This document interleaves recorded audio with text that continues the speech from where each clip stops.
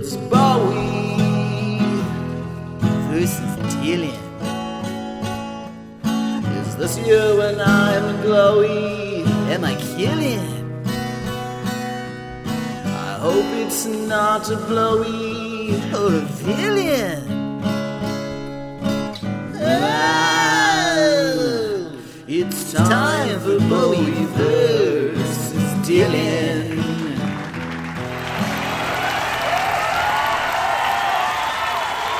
Hello and welcome to another edition of Bowie versus Dylan. I'm Charlie, and I like Bowie. And I'm Jake, and I love Dylan. This year we're taking a deep dive look at 1986. Oh, yeah. And we should know, you should know, you probably already know, the 80s were not a lot of people's friends. Certainly not David Bowie. Nope, or Bob nor Dylan. Bob Dylan.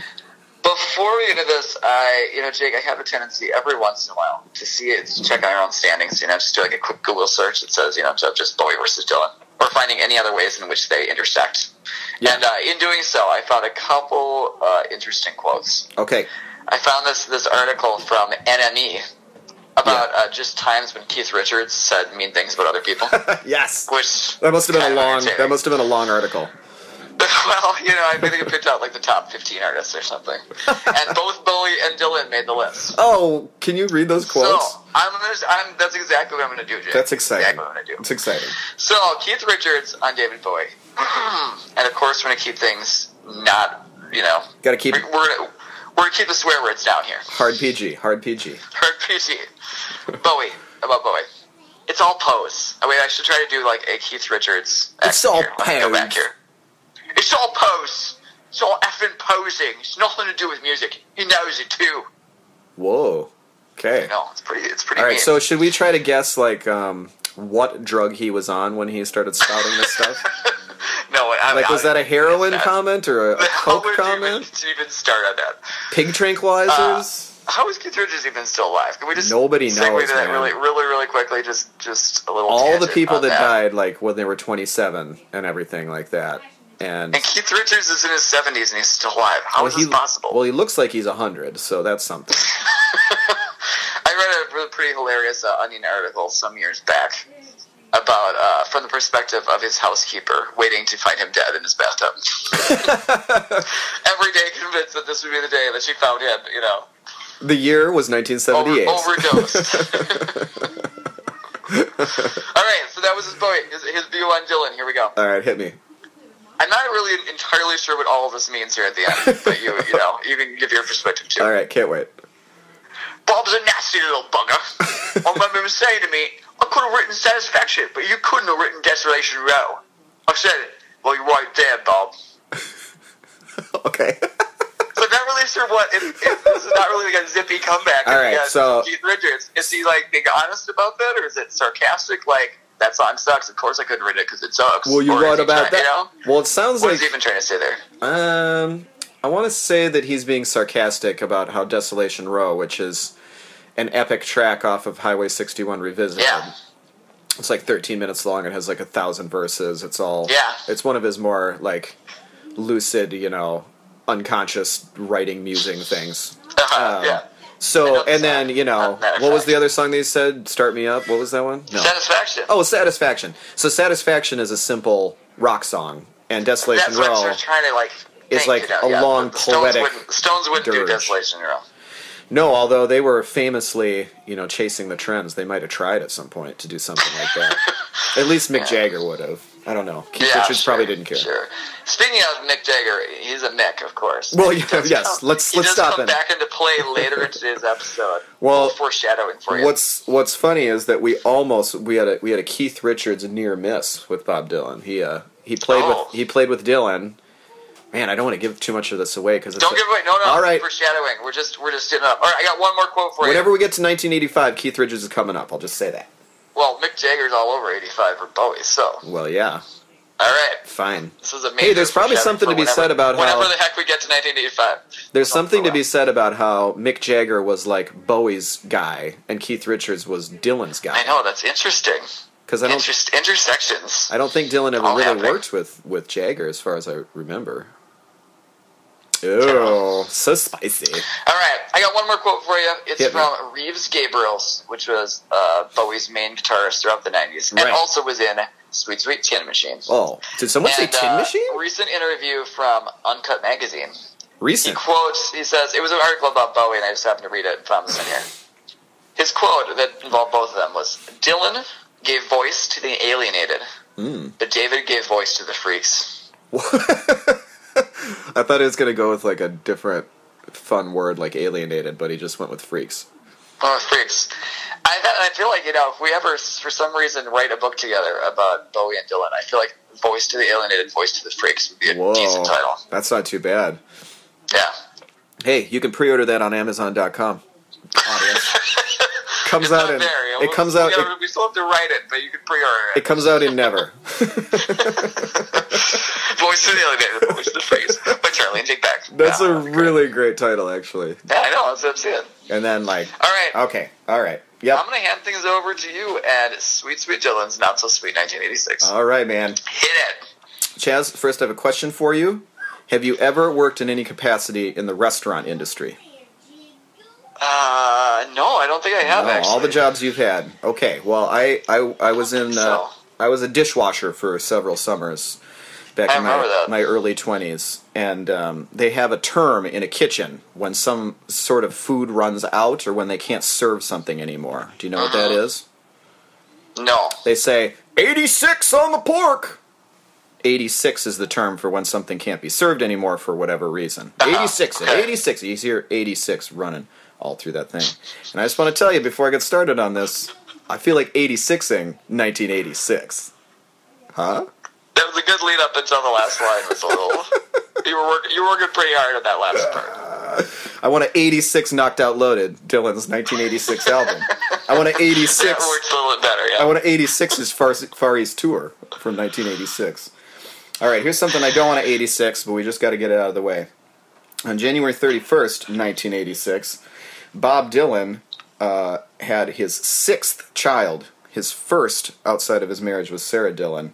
Okay. This was his secret child, Chaz.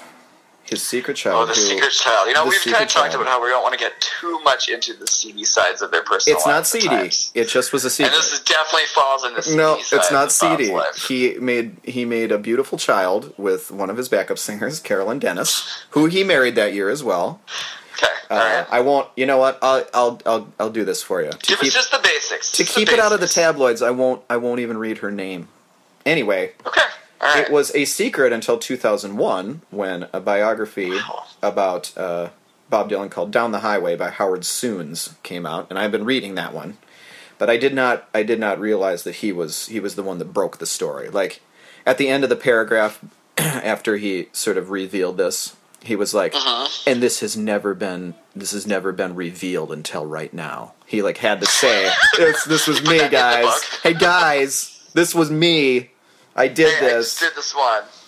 Yeah. So he married Carolyn Dennis later that year, and my last CD, my last semi-CD thing is he just continued to have like multiple relationships, long-term and short-term, with backup singers and other women around the globe. So, Bob. I know. Bob's not, he's not in a good place. Be your best self. Come on, man. He can't. He just can't. He went into the recording studio. Which is kind of depressing. That's not true. Chaz, you be nice to Bob. Hey, was he nice to those backup singers? Shit? Well, who's going to give them a voice? Where's their podcast? There's a lot of things about how the backup singers, later said that they didn't care that he was carrying on with other backup singers and other women and stuff like that. It's like, as long as he was, when he was with me, he was with me kind of stuff. I don't know. Sorry. So let's make it, it's about the music. Let's be about all right, so let's get into some music. Be about the unfortunate personal decisions. Do you want to hear, if you want to hear something truly seedy, you'll listen to Knocked Out Loaded by Bob Dylan. I don't, so I won't. He had some recording sessions in 1985 with Dave Stewart, one half of the Eurythmics, and then went in to record more. That's an interesting choice. It's an interesting choice, but kind also, of a... notably, Bowie worked with Annie Lennox later on. Right. Well, so Dave Stewart is Dylan's guy, and Annie Lennox is Bowie's gal. Clearly, I mean, Annie Lennox is clearly indebted to Bowie. Yeah, and Dave Stewart's like the guy hanging around with the weird hair. It happened earlier. They did an amazing. They did Under Pressure together at some kind of fundraiser for. I'm too tired or something. I just need to stop talking. Probably. Wow, Chaz. I know that really didn't go anywhere. It was starting out with a pretty good attitude. They sang at the. Okay, wait, no, I got it. Okay, I'm coming back together. Okay, he's back, baby. so I don't remember what year they actually did this. I don't remember what year Freddie Mercury died. 1990, they had I think, or 93. Pretty sweet tribute to Freddie Mercury, and Annie Lennox sang his part on Under Pressure. Oh, I bet that was good. She just destroyed it. She's amazing. It's an incredible performance. Well, you and I both have at least a fondness for the Eurythmics. I do. I actually like them. I don't know about you. One or two of their records. Yeah, me too. Our parents listened exhaustively to them, so they did. And which still seems like kind of a strange choice given their other main musical tastes. Yeah, it does kind of, but they kind of, especially Dad, kind of got into them. I think he had a crush on Annie Lennox. Well, he had a crush on a lot of female singers. That's true. That's true. All right, so he's trying to record it. It was all innocent. Oh, absolutely. Absolutely. Emmylou Harris, we love you. So did my dad, our dad. Freddie Mercury didn't die until 91. I thought it was earlier than that. I'm remembering wrong. Okay, well then it was much later they did this tribute together, because I thought he died in the 80s. I'm obviously mistaken. Anywho. I would like to 86 this conversation right now. Can I? 86 this conversation. All right, he went in for recording sessions in 85, then Los Angeles in 86. He was trying hard to find a band to do his album with. He tried out the Heartbreakers of Tom Petty fame. He tried out Los Lobos, an LA band that was just rising at that point. T-Bone Burnett, his old friend, and super producer of popular Americana later on. Al Cooper, who we talked about. And he just couldn't write enough good original tunes, Chaz. Imagine that. In 1986. In 1986. He had not only did he have major writer's block, but apparently he was having some sort of musical identity crisis, which I've heard all this before. He's always... And sometimes he comes out good. Before, right? Oh, yeah. Sometimes he comes out good with this. Apparently Nashville Skyline was a writer's block album, apparently. Okay. So, yeah, Knocked Out Loaded, speaking of which, clocks in at a cool 35 minutes. Well, at least there's that. That seems like a positive from what you've told me already. Yeah, at least it's not 60. We're glad for that. So it's he ended up with, apparently, the sessions were very good, that he was recording with, but he didn't end up using almost any of them. Why is this such a common theme for him? So we just heard that, I don't know. Why don't we record a whole bunch of good songs and a few bad ones and only release the bad ones? What do you say, guys? Who's up? Who's up for this? Not you, not you, not you, not you, not you, not you. I'm going to do it anyway. Wait, 12 people love this song? Get it out of here. Out. Nobody likes this one? It's in. It's in. There's two versions of it on there. Two versions of it on there. Put some more layers and more synths on there. People have said over and over that Dylan didn't trust his own taste. He had terrible taste in his own music. How is that possible? I don't know. It seemed pretty clear that he did, based on what we just said. Yeah. Okay, so I'm looking forward. So we just heard the news that the Bootleg Series Volume 14, More Blood, More Tracks, based on his 1975 album Blood on the Tracks, is coming out in November. I'm looking forward to next year when the 1985-86 sessions comes out. 12 discs, 14 remixes, and some swag, some essays about how great the sessions were. Yep, a ridiculous critical reevaluation in which people suddenly say, No, that was his best period. One of his best periods. What's an underappreciated period? This 1986 period. Well, I'm looking forward to, by the time this episode even airs, Bowie's next box set will be out of the 80s. And I'm looking forward to people critically reevaluating that period and suddenly deciding that the 80s weren't so bad. All 80s, all the time, baby. 80s, all the time. That's what we're doing. It's gonna be something. So instead of putting together a cohesive album like he wanted to, it's not like he didn't try. He definitely tried. But he ended up with an album with 3 covers, 3 collaborations, and 2 solo songs on it, for a total of 8 wonderful songs on an album called Knocked Out Loaded. does it actually mean? Like, don't know. Knocked out and loaded, or I mean, we're talking like guns. Knocked out. We'll see. Well, there's no comma, so it's not like knocked out comma loaded. And like suggesting that it's end loaded. It's just knocked out loaded. I don't know, man. I don't know. All right. I actually can't even wager a guess looking at it. I'm gonna call it KOL. That sounds way better. KOL, got KOL, it. baby. Cole, knocked out, loaded. Came out on July 4th, 1986. It was his lowest charting album since his debut album when no one knew who he was. Ooh, Peaked at 54 in the US, 35 in the UK. It featured throughout the Heartbreakers, and Tom Petty played some rhythm guitar on there as well. He was kind of in with them. I'll talk about that quickly on the tour when that comes up. He and the Heartbreakers were all over it. He had a couple singles. One single was from a movie produced by Michael Mann, and Michael Mann is a producer who did like Miami Vice, and he later did Heat. Oh, yeah. Yeah. So he made a movie when he was hot. He didn't direct it, but he produced it. In 1986 called Band of the Hand. Yeah. What does that mean? I think, now what I can gather from the really awesome 80s trailer that I saw is that, 5 or 6 people from disparate backgrounds who are like, pushed down by the man and pushed down by society and made fun of. It's a multi-diverse, multi-ethnic cast of characters. And somehow they all get out of jail at the same time. Or some of them are out of jail, and they're in Miami, and they come together, and they start kicking booty and taking names all over town. And something happens. Something happens where they're redeemed. I don't know.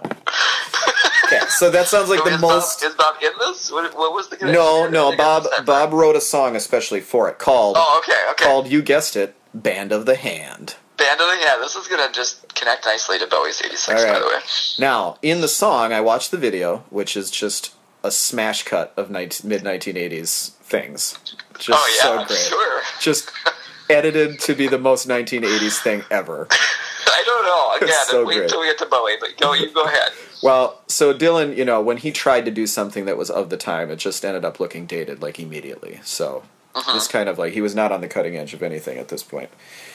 Anyway, the chorus is not Band of the Hand, even though that's what the lyric sheet says. The chorus is, it's hell time, man. Oh, that's what this episode should have been subtitled. It's hell time, man!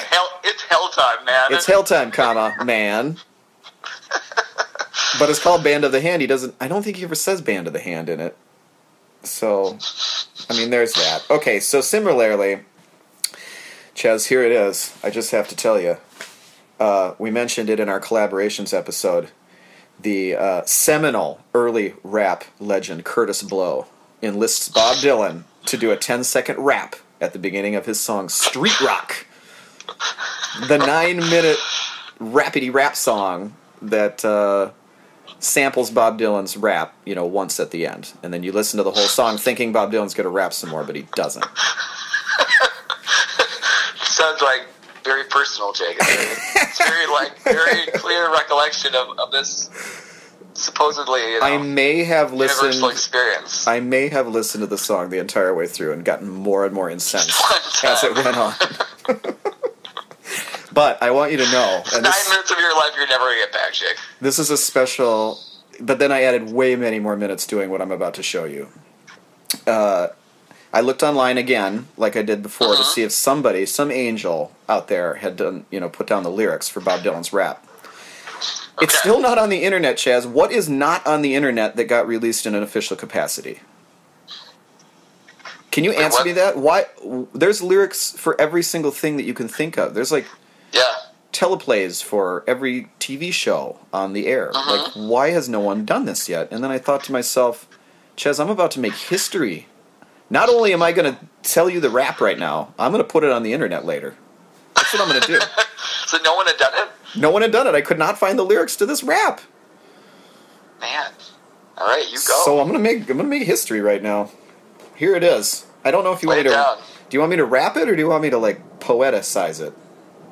It's up to you. Poeticize it so we can savor the words. Here it is. This is the beginning to Curtis Blow featuring Bob Dylan's Street Rock. I've indulged in high knowledge, to scan of encyclopedia, keeping constant reachers of our reports in news media.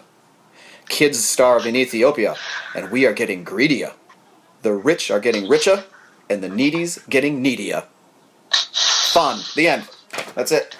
That's it. That's it. And that lasts like 7 of the first 9 of the 9 minutes, right? That lasts 10 seconds to start, and then it's briefly sampled in the 9th minute. I really like how he had one somewhat decent rhyme, and then just added in 2 more that really are terrible. At least 2. I mean, it starts off okay. Here's how it is in rap form. Encyclopedia and media, I mean, it's working a little hard, but it's a legitimate rhyme. Yeah, no, and we're done. it's double metered, and then at the end, though, he just starts rhyming ears over and over and over again. We're getting richer, greedier, richer, meter. Yeah, I mean, he kind of like streets it up a little bit. He's like, and we are getting greedier. The rich are getting richer, and the needy's getting needier.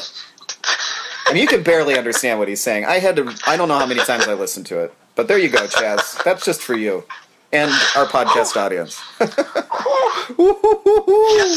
I can't believe I was here. Okay, Dylan went out on tour twice. He went out to the Far East. I was kind of like surprised to hear that. This is pre the Never-Ending Tour, right?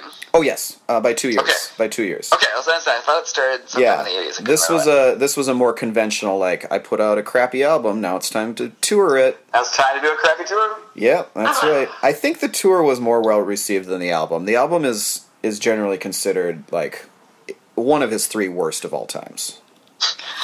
Okay. If not the worst. It's really bad. Anyway, we'll talk about that later. So he went out on the Far East, and I'm always surprised to learn that the Far East is not only, like, Japan, but also Australia and New Zealand. Like, I don't think of those places as they kind of go together for some reason. They do, because it's technically Far East. It just doesn't seem like that would be the name of it, but it is. Yeah. Okay, here's the official working title of their tour at this time, because Bob wanted to honor his backup singers and also his backup band. Here's how it goes.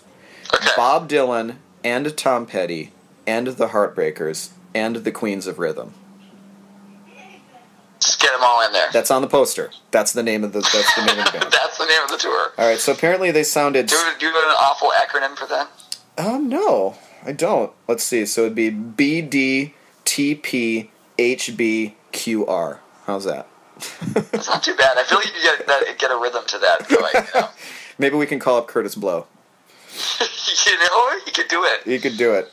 He could take that. He could shake it out and do an 11-minute song. So Dylan, they sounded scrappy and under-rehearsed, even though they rehearsed all the time. They were like constantly trying to find the sound or something, like be their best selves. I mean, it's the Heartbreakers. This is like one of the great American backing bands of all time. But, Bob just doesn't play by any rules. He doesn't sing the same songs the same way or in the same key or in the same meter. He just kind of goes up there and does whatever he wants. So it's kind of up to these crack bands to figure out how to play with him. And if they're up to the task, then something good comes out. But if Bob's particularly weird that night or something, it kind of sounds terrible. So it's real hit or miss. I mean, also they sounded like mid-1980s Bob Dylan, which is always bad. Always. You're right. Even when it's good, it's bad. Dylan introduced these, quote, raps, not like hip-hop raps, but like, when you talk for a little bit between songs. Yeah. And so he got real loquacious and ambiguous and started kind of just talking about stuff. It ended up being like... rapping with Bob. Just rapping with Bob. Bob rapping with Bob, pretty much. He had some weird things to say about the space program, some weird things to say about Jesus, all kinds of stuff he was talking about. And just rapping. He's just like, I'm going to talk about the space program and how weird it is right now. And then, which this is of particular interest to us later triplicate fans. I know you're one, right? Oh, wait, what? I can count you in as being a triplicate fan. Right now? I'm talking to my fellow Bob Dylan fan, Chaz.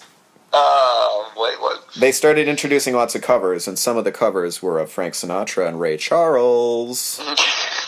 So a little bit of foreshadowing of the great triplicate revolution of 2017, right there, baby. He also went and toured the U.S., and apparently that was a success. But you'll like this. This is kind of my favorite tour fact of the day. Okay, go. He played only 2 Knocked Out Loaded songs in the entire tour. And when I say he played only 2 Knocked Out Loaded songs, I don't mean like he worked 2 songs into their regular set. I mean he played 2 individual instances of Knocked Out Loaded songs for the entire tour. The entire tour. So the first at the first and last show, he played 1 KOL song at the first show, and he played 1 KOL song at the last show, and that's it. So he was out there being like, "Hey, I got this new record. It's called Knocked Out Loaded," and he didn't play anything off of it at all. Oh, Bob. Sweet Bob. Okay, so for the rest of So the... he knew what a steaming pilot was. He was aware. Okay, so let me give you the quote. Immediately, presumably. I was going to wait until we did the points, but I want to read this now because it goes in. This is his quote about this record. This is how much he cared, Chaz. You can hear it in his heart and his soul. "If the records I'm making only sell a certain amount anyway, then why should I take so long putting them together?" That's what he said. Doesn't that make perfect sense? That kind of explains it all. It really does. It really does. It's like, why is this so crappy? Oh yeah, wait. Let's read that quote again. Oh, there it is. There it is. "Who cares?" said Bob. "I don't care." He's just like peeing all over his fans. He's like, "Here you go, You're not guys. going to buy them, so I might as well just release crappy albums I don't spend any time on. Yeah, hey, I tried. You guys don't buy my crappy albums. Why?" So I might as well not even try to make them good. Yeah, who cares? So he did another 2 things throughout the year. He did an HBO... Oh, this aired. No, wait, what aired? No, this didn't air in 1986, I don't think. It was called Getting to Dylan. It was a documentary series that aired on HBO. I have not seen it. Apparently, it's pretty good in terms of like getting him to actually open up and talk about himself. And then in June, there was a TV special also on HBO called Hard to Handle, and it was a concert documentary about, you guessed it, Bob Dylan and Tom Petty and the Heartbreakers and the Queens of Rhythm. In 1986. In 1986, it came out later that year on VHS, and the most mid-'80s of all things, Laserdisc. Woo! I love Laserdisc. Me too. I really love Laserdisc. I kind of want a Laserdisc. I always feel like they make people look like you've shrunk down or something. Like you're holding a CD, but all of a sudden, Honey, I Shrunk the Kids or something happened, and you're... This is what I always imagine. This is my weird thought when I see Laserdisc. I don't see them very often anymore. They're so appealing. I can't believe they didn't take off. Like, who doesn't want a giant CD? I do. A record-size A CD. record-size Laserdisc CD. That you have to use a special scanner on, like different codes on the things, the barcodes, to get to different parts of it. Oh, it's so great. It's just DVD is only gigantic and inconvenient. Totally and inconvenient and expensive. And easy to break and really expensive.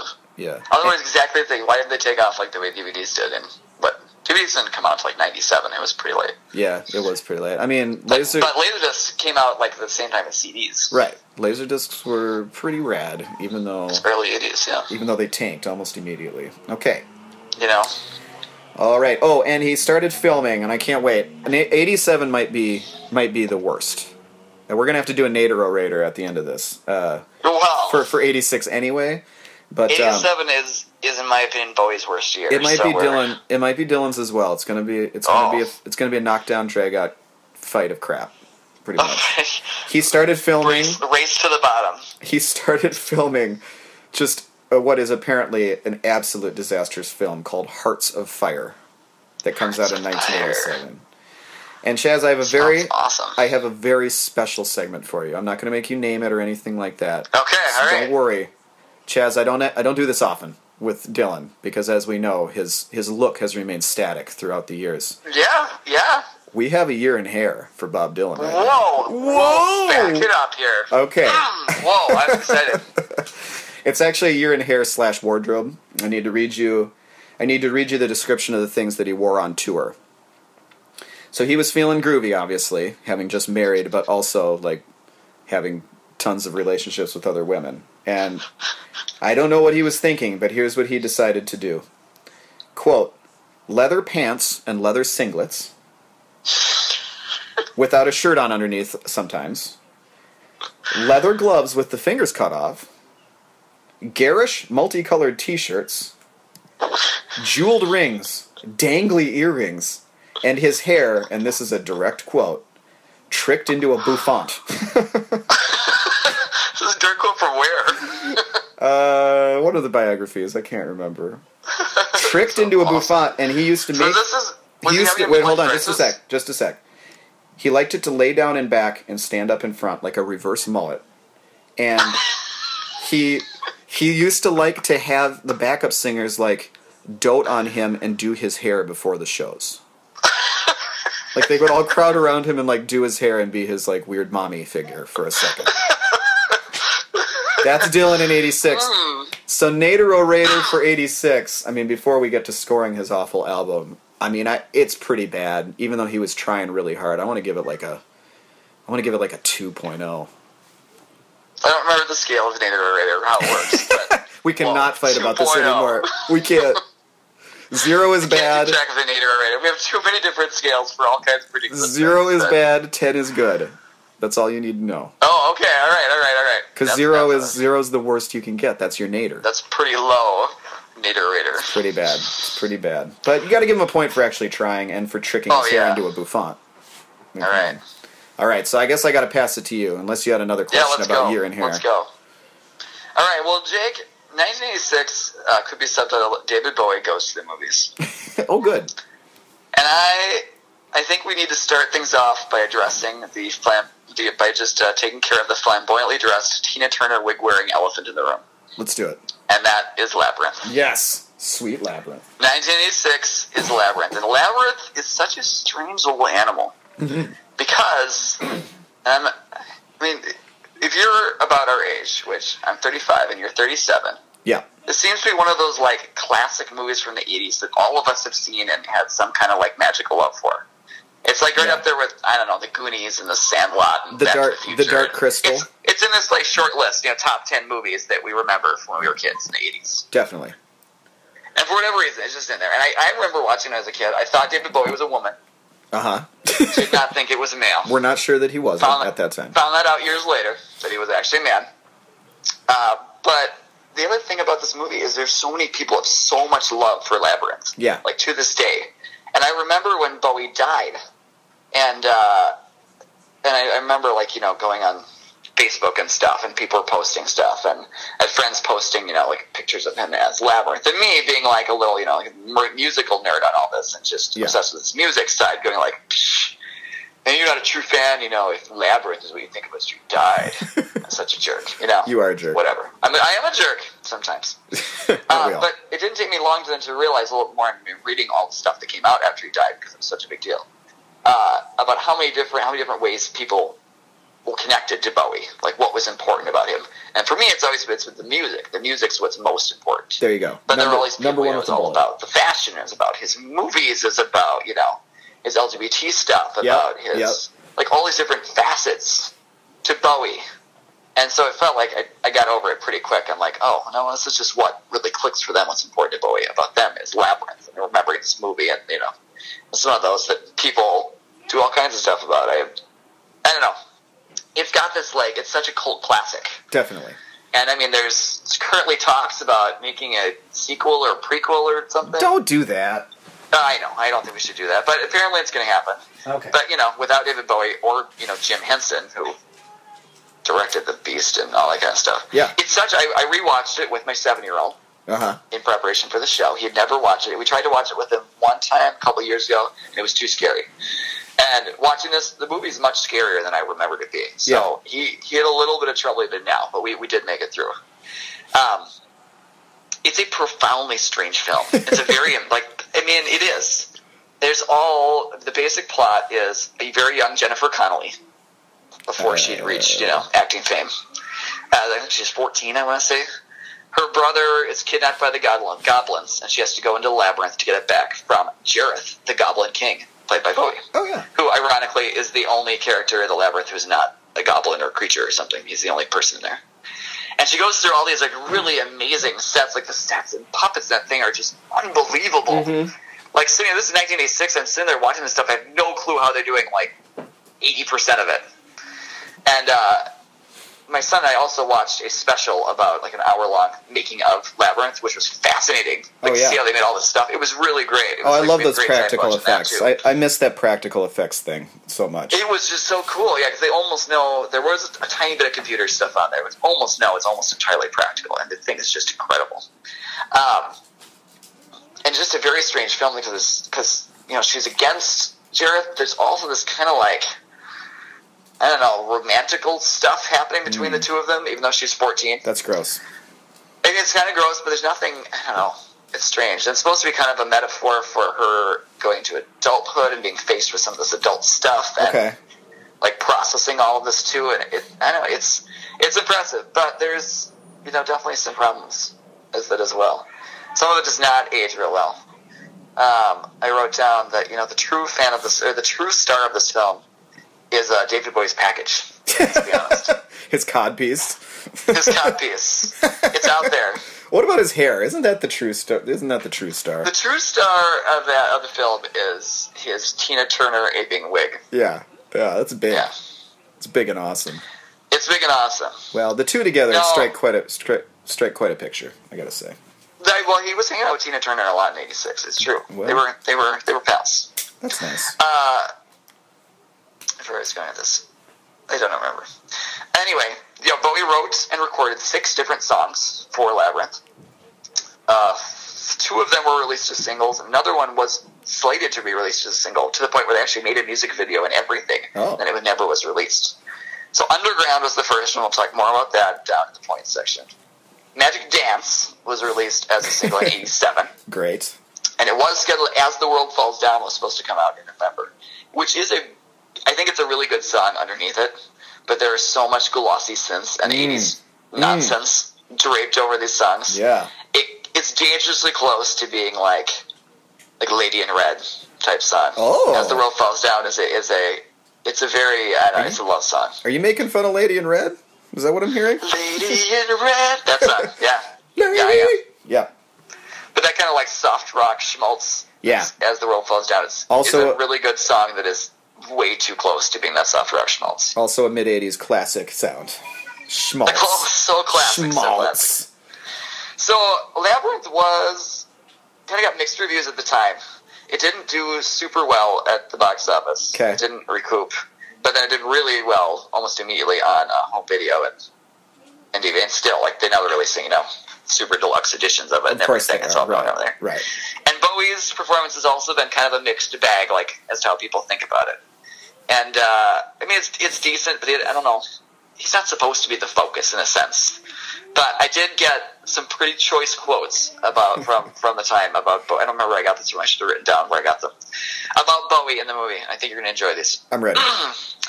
One review described him as a kabuki sorcerer who offers his ravishing young antagonist the gilded perks of adult servitude. Oh, that's... What? Somebody got... It's pretty good. Somebody went on thesaurus.com for that one. No, thesaurus.com in 1986 said he used the actual thesaurus, Jake. What's it? Okay. And my other favorite one was, the casting of Bowie can't be faulted on any counts. He has just the right look for a creature who is the object of both loathing and secret desire. Oh, no. Boy, they really... Which would be a pretty good description of him, for his entire career. So they really... Object of both loathing and secret desire. That would be the name of my Bowie biography. So... Object of both loathing and secret desire. Oh, man. It'd be the first Bowie biography ever that doesn't use a line out of his own songs as the title. And doesn't sell any copies at all. Doesn't sell any copies at all. Pre-order at Amazon.com. People like this buy... It'll just be our other never released book. Boy, people really didn't have any sort of problem with sexualizing 14-year-olds in movies, did they? At that I don't time? know. Strangely, I just have not ravishing seen any young backlash to this. I was really protagonist. confused about this. People mention it regularly in reviews and stuff, but I've not seen any backlash to the fact that yes, she's 14 and Bowie would have been almost 40. Yeah, wow. Let's not even say that. That's terrible. And nothing happens.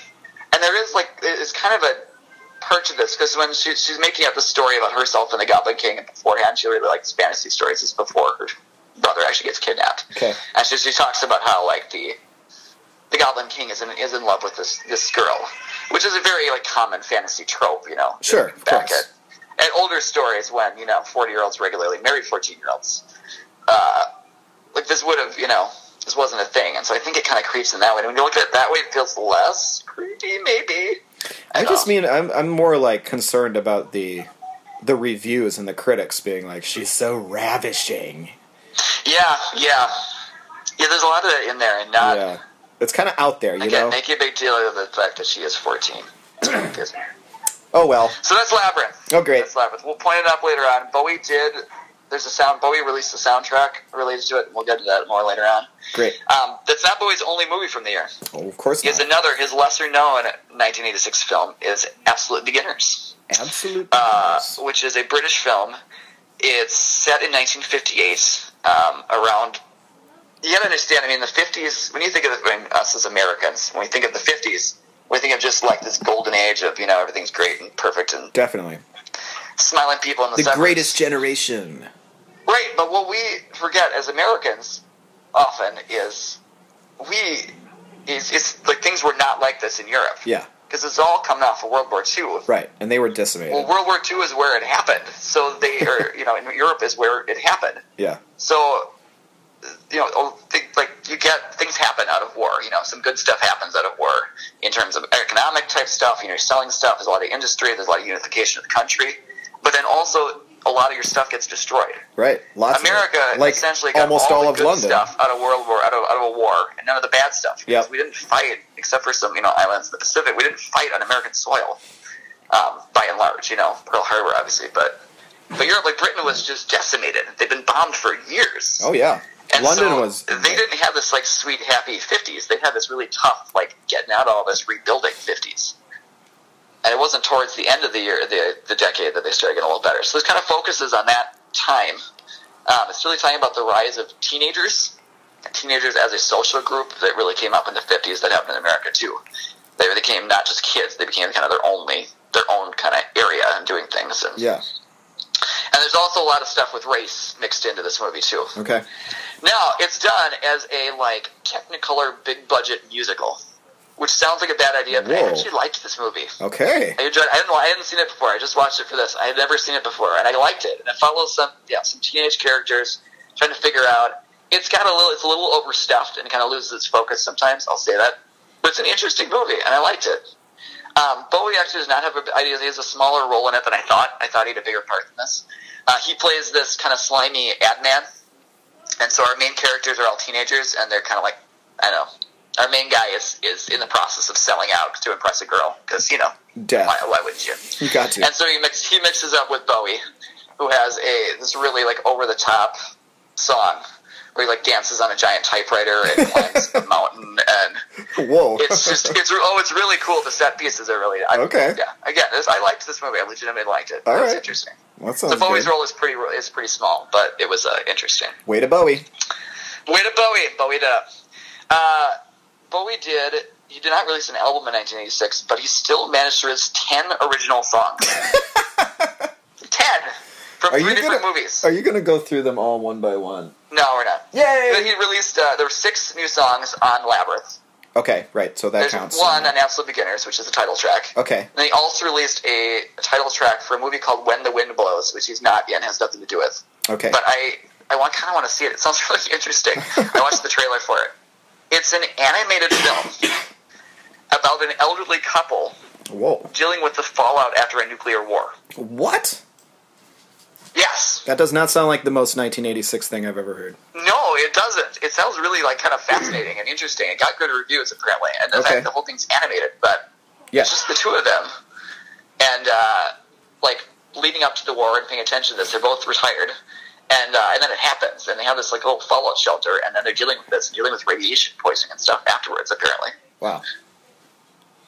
So there you go. Way to down it. I'm gonna down it. Way to Bowie. Way to Bowie. Also notably Bowie did the theme song, the title track, but it has a score written by Roger Waters. Oh, what do you know about that? I know. Our friend from Pink Floyd. Floyd. I didn't watch this movie, but I kind of want to. Yeah. And this leads me into now, and I'm so glad that Dylan did a movie theme in '86 too. So I'm going to talk for just a minute about movie themes. Okay. Movie theme music videos. Movie theme music videos. Okay. Because all 4 of Bowie's singles from 1986, well, he did 3, and then there's the 4th one that didn't actually come out, but did have a music video, which I found. Okay. All 4 of these music videos are for movie themes. And I would say at least 3 of them are really excellent videos. Okay. But there seems to be this need whenever you're making a movie theme music video. You can just make the music video whatever you want to. Yeah. But at some point, for no reason whatsoever, you have to show clips from the movie. Oh, absolutely. That's like rule number 1. Rule number 1. So you got to make it like this really interesting, like the Absolute Beginners video is really pretty good. And it's very like retro. It's all in black and white, and Bowie's in a trench coat and stuff, looking pretty good. Especially for 1986, he's looking pretty good in there. Way to go! And he's chasing out this weird like zebra woman thing. I don't know what's going on, but it's fascinating. Rule number 2: every once in a while, he woman. has to look into a shop window, and instead of his reflection, he sees clips from the movie Absolute Beginners. Definitely in full blazing color. I can see it. I can see it now. And you know, the one for Underground and Labyrinth, he's like. At one point, he's walking along and literally looks down a manhole cover, and inside the manhole cover are clips from Labyrinth. One of the characters from Labyrinth shows up in the music video, which actually kind of works. Oh. In As the World Falls Down, he's somebody's making copies, and the copies start coming out as like pictures of scenes from Labyrinth. Oh man, that's great. Like, why does this even happen every single time? Well, I think why does it have to be a trailer for the movie also at the same time? Or just do it like As the World Falls Down. This is the one that I really didn't get. Is the clip from the movie? It's actually like would have made an amazing music video. It's basically a music video stuck in the middle of the movie anyway. Okay. Why don't you just use that? I just think it was there. That was the. I don't know if somebody did it successfully to start, but like music videos were still on the rise, and they were trying to do this. But '86, we're there, you know. They're trying to do this like MTV is large and in charge. '86. This multifaceted marketing campaign to make sure that you go see the movie. Like in Dylan's case, he didn't even bother recording any footage of himself. He just screamed "It's Helltime Man" over and over again, and they just showed clips of the movie. It's like 5 minutes of the movie. Nothing but clips of the movie. Yeah, and they're all smash cut, like. Oh man, I wish I could describe it better. I just almost would rather they did that. Just don't try to have it both ways, you know. Don't try to make like a good artistic music video and then have to stick clips in there. Are you saying any artistry? Are you saying that the world doesn't need really semi-weird creative ways to show clips of the movie in a music video? I might be saying that. It might be shocking, but it might be. I think that copy thing sounds amazing. What an idea! Oh yeah! What a pastiche! Oh, yeah. I will note that in 1987, his second single off of Labyrinth did just straight up use the footage from the movie, which is just what they should have done anyway. Well, I don't know. I have to disagree with you wholeheartedly. Okay. I think it's way dumber and more fun to have it both ways, personally. All right, couple more things here as we are stretching towards another long show. Yeah! But we only had one performance in 1986. It was at Live Aid. It's probably Live Aid, or I don't know how Live Aid works. Live Aid was in 85. Yeah, well, I know. There was something like coming back to Live Aid or something. Okay. It was something else Live Aid related. I don't know how it works. Live Aid. More live. Well, I don't know. It was something related to all this. I apparently did not do my research well enough on this particular clip. But Bowie and Jagger, there's our Mick for you. Jag. And Jag. Mick J, Big J. Bobo. And Mick number 1. He is Mick number 1, clearly. Mick Ronson is Mick number 1. Mick Ronson's Mick number 2. No, Mick Ronson's Mick number 1. He's number 1? Would Mick Jagger be number 2? On our podcast, I mean, in the world, obviously, Mick Jagger's Mick's number 1. Right. In our show, it's clearly in our hearts. Mick Ronson. In our hearts. Anyway, the two of them had, of course, done an atrocious cover that was gigantically successful of Dancing in the Streets in 1985 as part of Live Aid. Yeah.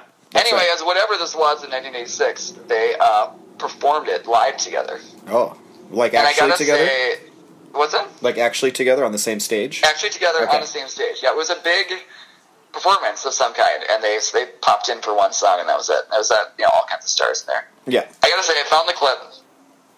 Bowie is completely horribly upstaged by Mick Jagger. Yeah. Jagger's out there just living it, loving it, just doing everything. Just being Mick. And Bowie, it's just kind of awkward to see Bowie upstaged by somebody. Yeah. It just doesn't happen very often. He could not compete with Jagger on that Now, particular. Jagger, for whatever you want to say about him, apparently he was a magnetic performer at all times. Yeah, well, yeah, he's just out there.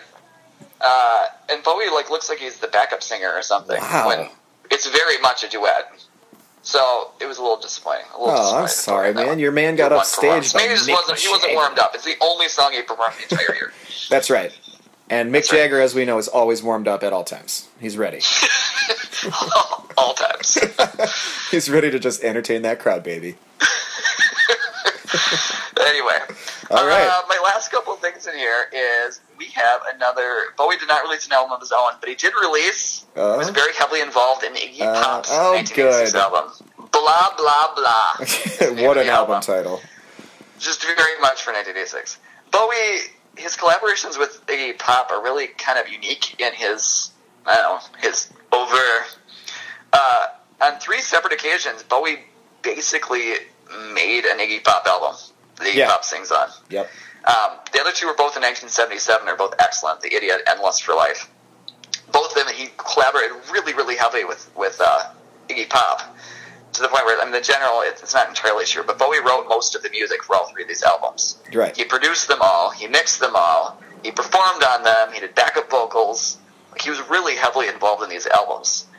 So the 2 in 1977 and the 1 in 1986. This is their 3rd and final, that major of collaboration. Bowie provided, co-wrote songs on a couple other Pop albums, and Pop was involved in Bowie's 1984 album, Tonight. But that was about it. Okay. Anyway, this album has been called... Iggy Pop's Let's Dance, in reference to Bowie's 1983 album, Let's Dance. Basically, the album were completely sold out hardcore to success. Did it work? To commercial success, it did. It was did. his best-selling album. See, I don't remember this. Just like Let's Dance is Bowie's best-selling I don't remember album. that at all about Iggy Pop. Not that I know a lot about Iggy Pop, but I feel like I would know his most successful album. He's just, it's like Let's Dance. It's a decent-ish album. Yeah. It's not like a complete... awful album, but it's just not what you'd think of Iggy Pop doing pop. That's weird. That's really weird. Yeah. So apparently the album was recorded while they were on a ski vacation together with their respective women. Excellent. This is what it was. That's an 80s. That's an 80s. They went to some chalet, somewhere for 3 months or something. I don't know. It was a long time, and with their women. Yeah. I don't know who either one of them was dating at the time. Who knows? And they would go skiing during the day, and they would record at night, which is exactly what you think of when you think of, the Godfather, punk, Iggy Pop. Absolutely. Skiing in the day, recording a slick pop album at night. Drinking mimosas. With 2 lovely ladies. Hey, sitting by the fire with our sweaters on. Sweaters on. I gotta assume he was wearing a sweater for much of the recording of blah, blah, blah. He better have. I did kind of wonder, how do you go skiing with no shirt on? Iggy Pop, how is it done? And leather pants really tight. Leather pants really get in the way. I think he was wearing a huge sweater with a kitten on it. That's all I can... I saw one interview with Bowie from... I think he only did 1 interview in 86, and he's wearing this big, gigantic, ridiculous sweater. Oh, yeah. You couldn't tell what was on it. I don't think it was kittens, but there was something on it. There should have been kittens. An extra recognizable thing, probably, if you can see well enough. Also notably, apparently some of these songs were started during the sessions for Bowie's 1984 album Tonight, which is one of his worst albums, which featured Pop in multiple places. So. There you go. Yeah, all right. And with that note, our 2 last things for 1986. Bowie did start recording his worst album ever. Yes. He recorded it in 1986. It's called Never Let Me Down. It was not released until 1987. Yep. Which I believe is Bowie's nadir. Get into that later. Yeah. And then, of course, there's the Year in Hair. The later Nader orator. The later Nader orator. Okay. Give me some hair. So we got a double Year in Hair. What? So the first regular Year in Hair is what I saw him at different times, and this is what his hair looks like in Absolute Beginners too. It's kind of that soft spike where everything's kind of up. It looks like this kind of helmet on top of the head. You know what I'm talking about? But it's short. It's not very long. Okay. So it looks vaguely 50s, which is, Absolute Beginners was set in the 50s, and that kind of seems like the hair he had during that time. Okay. It's not the worst style he's had by a long shot. Have we gotten to the worst styles yet? An army sergeant or something, where it's just kind of up. You know what I'm talking about? I don't know how to describe this better. Kinda. I'm sure there was a lot of Aquanet involved. Yeah, it's short. definitely. Yeah, because it doesn't look combed. It's like kind of soft. Okay. But it's up. But it's not like a spiky spike, but it's up. I don't know. All right. It's not too bad for him, on the hair, on the urine hair scale. I'm going to give him like a 3.5. 3.5. Wow. Yeah, it's not bad. All right. But we also need a separate urine hair for the labyrinth hair. Well, of course. It deserves its own. It does. And let's face it, it's a historic urine hair. It's so big. It's so big. So I'm going to give that guy a 1.5. And one last anecdote that I didn't write down for some reason. But Jake, I don't know if you remember this. We weren't living anywhere near each other at the time. But one year, in 1986? for Halloween, I went as Jareth from Labyrinth. I do remember that, and I remember being shocked at the veracity by which you pulled that off. You looked... I did. Well, at the time, I was working at a costume shop, and I got my costumes for free. Right. So I could really go, Claudia, I could really go over the top in our costumes. Yeah, so that's pretty sweet. And so I did in fact buy a Tina Turner wig. It was marketed as a Tina Turner wig. And I went for the makeup, and I wore tights, which I was really nervous about, but I went for it. Yeah, too. And and the rest of the stuff was all off of the women's rack. Codpiece? No codpiece. It was all me. You skipped the codpiece. It was all me, Jake. That is... Talk about seedy. I don't want to hear about that anymore. That's maybe the seediest thing I've said. You never get to make fun of me for being seedy ever again. That was borderline soft PG-13, Chaz. It's on the border. All right, let's lay out some points here. Yeah, I can't wait. This is so fun. We're going to see... So somehow... Both of us may not make it positive this year. Chaz, let me tell you, it's going to be hard to beat the score that I have in terms of worst ever for me. Okay.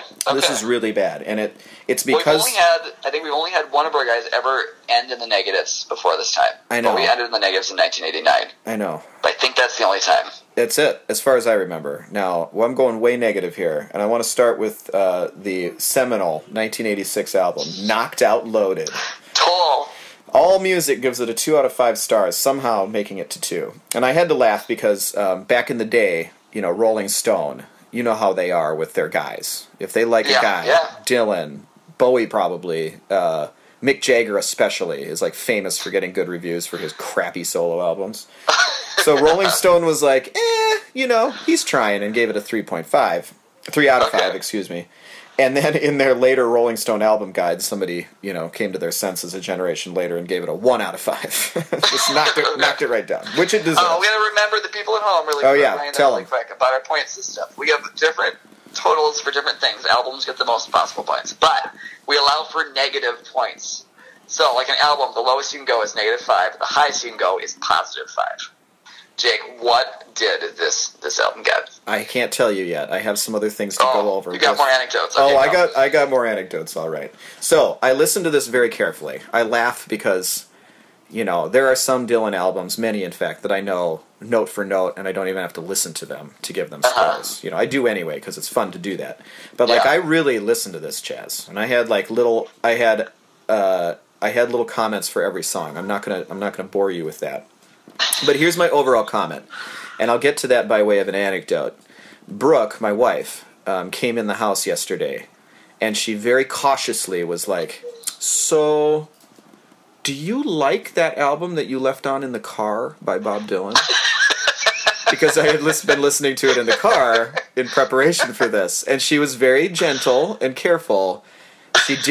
She desperately didn't want to hurt my feelings in case I liked this album, because we don't listen to the bad albums around the house. Like, it's not like anyone's familiar with this. And I'm like, no, that's one of Dylan's worst albums. And she was so relieved. She's like, "What's it called? Knocked Out?" She was going to be really worried about me. She thought about cutting me off from the podcast if I was about to be liking this album. Oh, man, what a tragedy that would be. Oh, I know, what a tragedy that would be. Especially since Brooke is our biggest fan. So, and she also said, she was like, "Who is this? Like, Bad Paul Simon? Is this the Eurythmics?" And I was like, "Oh, funny you should mention," because Dave Stewart from the Eurythmics helped him, quote-unquote, on this album. And my one note that I want to share with you, and I wrote this down before I heard what Brooke had said about it and everything, is I think overall this album is kind of like if the Eurythmics were really boring and didn't have Annie Lennox to kind of like make it okay. That's kind of what it sounds like. It's like gated drums. You know, Bob is using his shouty, screamy, weird arena voice the whole time. Oh, yeah. The songs are terrible for the most part. Just like sloppy. There's slipshod. They're just tossed together. He's doing covers. He's doing collaborations. And so what I have for you is a matrix of themes throughout the songs. So in each song, I wrote down a little matrix of themes, and I want you to guess how many songs out of the 8 have this theme. Does that make sense? This is a game for you. Yeah, I think Okay, so how many out of 8 feature backup singers, female backup singers? 8. That's it. You got it. 8 out of 8, baby. All right. Okay. Okay. Now, how many are lightly reggae out of 8? I'm going to go 6. Oh, man. It's only 1. Oh, man. He reined in his lightly reggae. Okay. Okay. So this started as reggae, is just lightly reggae, period. Just lightly reggae. Okay. But we hit it in 84. Well, Dylan... I was out of his reggae phase by this time. yeah, I thought Dylan was too. Actually, no, that's not true. He wasn't at 86. Sorry, I have to take that back. Firmly in the soundtrack is at firmly least in the one reggae. Okay, how many are driving 80s white blues songs with gated drums? 5. Ooh, close. 4 out of 8. 4 out of 8. Okay, how many have rapid fire lyrics jammed into the meter? Out of 8. 3. Ooh, 4. You're getting good, Chaz. You're really I'm rolling feeling here. pretty good, yeah, except for the reggae one. How many out of 8? And there is one, at least one. The answer is not 0. How many on here are a Dylan classic? Oh, it's gotta be 1 then. It's 1. It's 1. If the answer's not 0. The answer is not 0.5. It's 1. A song called Brownsville Girl, who he co-wrote with Sam Shepard, is an actual classic Dylan song. It's pretty great. Well, it still sounds like 80s Dylan, but at least it's a great song. It's one of his like weird, long, ridiculous epics. Okay. Lots of great words in it. Sam Shepard helped. Okay, and then the last one. How many out of 8 are accusatory breakup songs with bad lyrics? Like really bad lyrics? 3. Ooh, a full 5 out of 8, Chaz. 5 out of 8. 5 out of 8 are unbearably bad. You really dived into this album. I did. I wrote. Like I said, I wrote it down. Anyway, so so for the score, Chaz, there's one good song on here, and the rest are really bad. And so, you know, we're definitely in worst album territory, but there is one good song. So I'm gonna give it a negative 4.0. Oh, whoa! I think there's two albums that I look forward to being worse than this one. I think. I was gonna say, is this his worst one? I don't know if Bowie's got one that low. I don't know. You're not going negative 4? Like, you don't think honest. his worst album would be a negative 5? I kind of feel like anybody's worst album would be a negative 5. Well, I guess maybe we need to talk about this because I haven't been scoring them just based on like Bowie. Like, but I mean, his worst album still has like something to listen to. Okay, all right. Well, this has one thing to listen to. I'm giving it a negative 4, Chaz. I will never listen to it ever. And Brownsville Girl is actually on his Greatest Hits Volume 3, which I would also never listen to. But at least it warrants mention. At least they knew it. They knew what to put on there. Well, maybe we do have to have a discussion about points. Maybe we're thinking about this differently. Not right now. We don't have to. Okay. we got work to he do. had All two. Right, keep pointing. Yep, I'm pointing it up. He's got 2 singles. One is called "Got My Mind Made Up" from Knocked Out Loaded. I'm going to give it a negative. I know that it's not. That song is not Brownsville Girl, so I'm assuming it's not. He did put it. He did have the common sense to put Brownsville Girl on the B side of "Got My Mind Made Up." So that's something. At least he put it on the album. It's shocking, really. That was destined to be one of his great outtakes for sure. Like the one good song.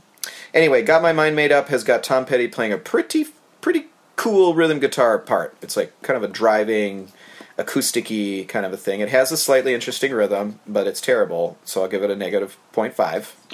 Okay. Band of the Hand from the movie called Band of the Hand, in which he does not sing Band of the Hand, is a little more inspired and centered than what's on the album. So I'm going to give it a 0. Plus the music video is terribly delightful. Just wonderfully delightful. Nice one, Bob. Nice one. And then Chaz, and this, Maybe it's okay now because I gave Dylan such a low score for KOL. But there's a lot of strife in thinking of how to score the street rock rap single. Yeah. It's often, if not always, included in Bob's worst songs, like the top 10 worst songs of Bob's career. I'm going to go hard the other way. I think Bob Dylan rapped on a record, Chaz. He rapped. Or, do you hear me? Bob Dylan. I heard you. I'm surprised his involvement would warrant any points at all. What? I'm giving it a point. I'm giving it a point. His involvement in this would warrant any points at all. I'm giving it a point. I have to. It's the year is so crappy, it doesn't matter. Okay, I'll let it slide. Please let it slide, Chaz. Or I'm not doing it. It's already obvious that Bowie's pulling this one off. He's pulling it off big time. All right, the knocked out. It's not like not something to be proud of, but yeah, he's gonna win. That's right. Knocked Out Loaded tour. I'm gonna score that and the Hard to Handle in the same kind of way. In that it was sort of well received, but I wouldn't pop on 1986 live album on my house. I would never do that. So I'm going to give both of those things a negative 0.5. So negative 0.5 for each, which brings his year, Chaz, his entire year, to negative 4.5. The lowest score ever received since we started the podcast, by far. Yeah, it's bad, man. And so that's why the Nader Orator warranted, a 2.0. And what can I say? Except let's 86 this entire operation. Boom! All right, we're going here. Go. Bowie is going to hover. Well, we'll see here. We'll start with his movies. So Labyrinth and Absolute Beginners as his acting part of that. Yeah. Labyrinth, I don't know if his performance is that impressive. It's by far his most iconic seminal role, and he's decent in it. And I feel like because he's so famous for this role, this is my one concession to Labyrinth, which I don't think is as good as a lot of people think it is. Yeah. But we got to recognize something in here. So I'm giving him a 1 for Labyrinth. It's in the culture. Okay. For his performance in there. All right. Absolute Beginners, he's not in it nearly as much as I thought. I'm not even counting it really. I'm giving it a 0 just because it's not important enough to really warrant points. Yeah, sure. He does well in the role, and I like the movie, but it's not enough for us to really count. Okay. Getting into the Labyrinth soundtrack. So the Labyrinth soundtrack is Bowie did 6 new songs for Labyrinth. I mean, kind of 6. One of them there's 2 different versions of one of the songs. The other half of the soundtrack, the full length, is from the score by Trevor Jones, and Bowie had nothing to do with it whatsoever. So you and I talked about this because it's a full-length release, but Bowie only did half of it. Right. Trying to figure out our point spread on this. Yeah. So the point spread for this is -2 to 2. Right. Bowie, I'm giving out a BVD award for Labyrinth. It's the BVD award for his most dated release. Nice. Most dated. It could not have been released in any year. Maybe 85 or 87, but that's it's a 3-year spread. It could not have been released at any other time. It's got all the hallmarks of that period. And the songs are different ranges of decent-ish, but the production for me is just so awful. I just can't handle it with Labyrinth. I know a lot of people really love. So I gave the full point for his performance. That's my concession to the Labyrinth lovers out there. Okay. And I respect you, and I love you, and good luck to you. But I can't do it. This is not something I can listen to. I'm sorry if you love it, but I can't. It's bad. Okay. There's I love your honesty right now. Of decency and in there, and they're very catchy songs that have been unfortunately stuck in my head a lot since I've been listening to it a lot the last couple weeks. But they're still full of terrible, cheesy synths. Yeah. And the drum machines, those pounding, shotgun drum machines. There's just... Yeah. They only ever play on, first beat and third beat of every measure. Yeah. And the third beat is always just it's just a shotgun going off every single time for some reason. Yeah. And they're always really high in the mix, and I don't know why. He's got one of the songs he doesn't actually sing on. He might sing backing vocals, but he doesn't sing lead vocals on because characters from the movies do. He's got As the World Falls Down, which I think is a really good song underneath, but is so dangerously close to Lady in Red that I can't handle it. Anyway, I'm giving it out of a total spread of -2 to 2. I'm giving it a 0.5. Wow. I'm sorry, negative 0.5. Oh, you put negative. Okay, yeah. That sounds like more like what you were describing. It just, I struggle with that Makes sense. Next up is Iggy Pop's album, Blah, Blah, Blah. Right. Due to Bowie's very, very large involvement in this album, we're getting that one a -2 to 2 point spread also. Yeah, we talked at length about this, by the way. What's that? We talked at length about this, by the way, audience. Yeah, we did, yes. I don't We're going to get it right. Not during the show. It is such a solid album, but it's not, and it reminds me a lot of Let's Dance, is that I'm not a huge fan of pop, of like big shiny pop, and it's more about personal preference than actual qualities, what I'm saying right here. Right. But it's got some pretty good tunes in there and some pretty good hooks and stuff. It's also got some just awful stuff in there. And to put Iggy Pop behind this veneer, it seems like such a strange decision. It's bizarre. It's really bizarre. With that said, this is his best-selling album ever. Yeah. It spawned 5 singles. Wow. Unbelievable. Including his highest-charting single ever, called Real Wild Child. Wild One. Oh, I know that song. I know that song. Cover, yeah, I know. And that one I actually knew when I listened to it. Oh, I get it. Wild One. I mean, it's a cover of a Real Wild One, Wild One. Yeah. And I'd like to know, Jake, that song has been involved in a large number of distinctively 80s, early 90s movies. And I have a list for you of the ones that have featured it. Yeah, great. Real Wild Child has featured in Pretty Woman. Uh-huh. Adventures in Babysitting. Great movie. Crocodile Dundee 2. Not the first one, the second one. Problem Child. Oh, man, I remember that movie. Yeah. And Problem Child 2. He's a real wild child again. Again. So I've given that album also a -0.5. Great. Yeah. Okay. You know, Finally, Bowie had 3 singles.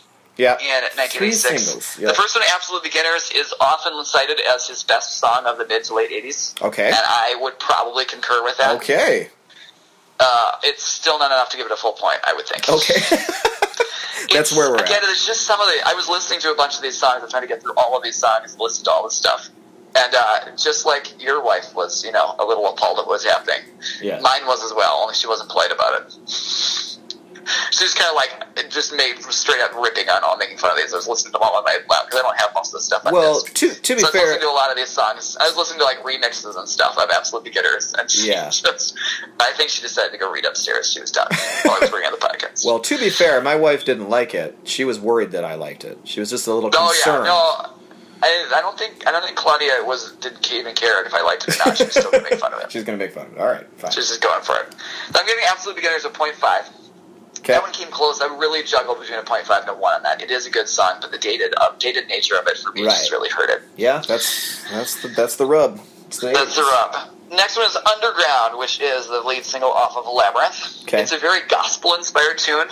It's in the closing credits, so it took me a while to remember even which song this one was, because he doesn't perform it in the movie. It's just from the closing credits. It's in the opening credits in a different version, and then the official version is the closing credit. I can't get behind the song. It's just tough. A lot of people like this song, and I can't do it. I get a -0.5. All right. And finally, we have When the Wind Blows, the song, which was kind of a unique, rockin' song. It had some pretty heavy guitar behind it, kind of a unique time signature going on. I liked this one. I never heard the song before researching for this. All right. So that was kind of interesting. The other ones I'd heard before this, and I hadn't. So I'm giving that one a 0.5 also. It earns it. It deserves it. So, with all of that back and forth, I think I told you a while ago that Bowie was going to be hovering right around 0, and I wasn't sure which side he'd end up on. Yep. He did end up on the positive side with positive 0.5. Whoa, wow, what a year. I know. It's a good thing he didn't release an album proper, or that would have dove. No. That would have dove down. Then he would have been competing with He dinked and dunked his way to a 0.5. Instead, he released an album's worth of new material. Right. Because he released 6 songs in Labyrinth. He released 3 songs for Absolute Beginners. One of which was, I didn't mention this, one of which is a strange cover of an Italian song with him singing in Italian. Oh, that sounds great. It's a background song in the movie. It makes sense in the context of the movie. It's very a cheesy song. He just wanted to do his own version of it. But then it ended up on the soundtrack and stuff, which is interesting. Way to go. Arrivederci. So there we go. Another Bowie victory. Bowie's been on a little bit of a hot streak here. It's his third or fourth victory in a row. I can't remember. I know. Well, what are you going to do? Hot streak is relative. In It's very relative. His .5 hot streak. 0.5 hot streak. I'm just gonna go back. When I'm done with this, I'm gonna do a magic dance, Jake. Magic dance. I wish you would. And celebration. And I can't wait to 86 this. I'm gonna put on a Tina Turner fright wig and do a dance magic dance. The dance magic dance. All right, what are we doing next time for dance magic dancing? Dance magic dancing. We're moving up to another. Well, I think Dylan did all right. 92 did okay. Is not a great year for Bowie either, but interesting one. We're diving back into Tin Machine. Great. What year is that? Tin Machine. What's that? 1982. I just said it. Well, you said 1982. I'm gonna go. Oh, I'm sorry. Not 1982. I'm sorry. I'm sorry, everyone. It's my first mistake ever on the podcast. That's it. Oh, retraction action. Retraction action. 1992 is what we're doing instead. There it is. There it is. Yeah, there we go. The man comes around. 1992. All right. Okay. Wow. I'm Charlie and I like Bowie. I'm Jake, and I'm 86ing Dylan. And so long. Bye.